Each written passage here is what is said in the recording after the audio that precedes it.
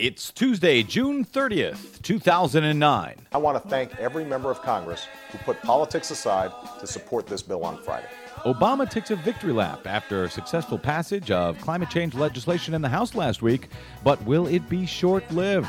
I'm Brad Friedman. Desi Doyen is off today on some important family business, so it's just me. Get used to it. This is a special climate change legislation edition of your Green News Report.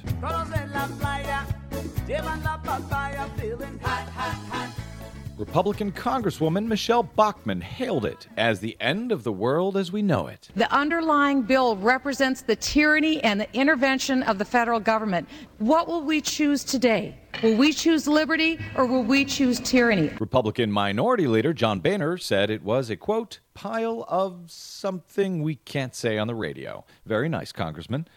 But even the progressive Democrat Dennis Kucinich of Ohio voted against it, saying that the bill, quote, sets targets that are too weak and gives new life to one of the primary sources of the problem that should be on its way out, coal, by giving it record subsidies.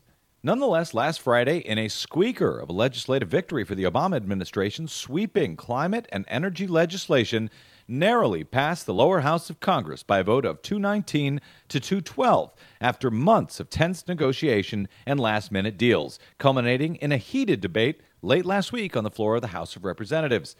The American Clean Energy and Security Act, also known as the Waxman-Markey bill, passed by a thin margin of just 7 votes. 8 Republicans crossed the aisle to vote in favor of the measure, and 44 Democrats, mostly from coal and farm states, bucked their leadership and voted against it.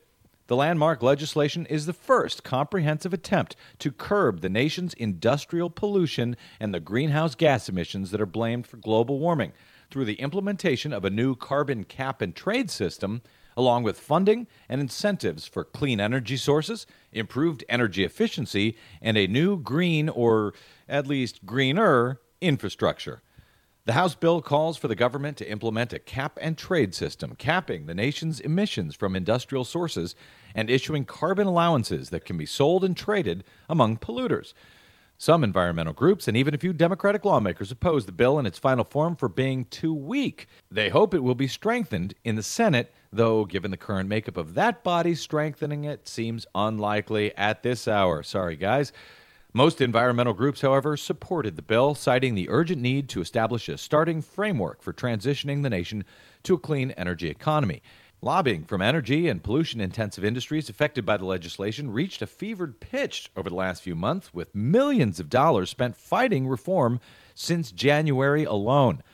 Last week's floor fight heard critics argue the legislation would be too costly during the nation's deepest recession in 70 years, and that any action would be useless without commitments from developing nations like China and India. Republicans blasted it as too expensive and unnecessary. Here's House Minority Whip Eric Cantor on the floor last week. The legislation before us will force America's middle-class families to pay as much as $3,100 in higher prices every year. But that number, as the Green News Report has been pointing out for weeks, is based on distorted calculations from an MIT study. The lead researcher of that study has repeatedly and publicly asked Republican lawmakers to stop distorting his findings, but they didn't. Surprised? On the contrary, the nonpartisan Congressional Budget Office released a study last week calculating that the legislation would cost an average of $175 per year across all households by 2020, far less than the $3,100 Republicans insisted on citing. Republicans also argued that the legislation would result in American jobs moving overseas. Here's Eric Cantor again. Can we be so naive to assume our businesses, jobs, and emissions won't emigrate to China and India? Suddenly, Republicans were concerned about companies moving jobs and operations overseas. Go figure. Nice change of pace for you, boys. But Democratic lawmakers countered that developing nations would make no changes without leadership first from the U.S. In an impassioned speech, House Majority Whip Steny Hoyer argued the cost of allowing foreign potentates to add their own taxes to Americans at any whim was already far too high, and the Waxman-Markey bill represents an overdue historic step in the right direction. Some would like to do more. Some would like to do less. But we have reached a compromise. That is the legislative process, and it is a compromise that can pass this House and pass that Senate, be signed by the President, and become law, and make progress. progress will be far less expensive than failure. The legislation now goes to the U.S. Senate, where Democrats are working on their own version and have already made controversial concessions to the oil and gas industry. Senate Republicans have already vowed to block the bill. The president has asked Democrats in Congress to have a final bill ready for him to sign before December, when the world's nations will be meeting to finalize a new global climate treaty. Good luck to us all. Finally, a quick correction.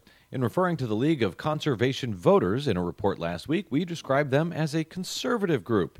In fact, the League is a conservation group dedicated to the protection of the environment. We regret the error. I blame Desi. For more on the passage of last week's bill and much more we didn't have time for today, as always, check out our website, greennews.bradblog.com. For Desi Doyen, I'm Brad Friedman, and this has been your special edition Green News Report.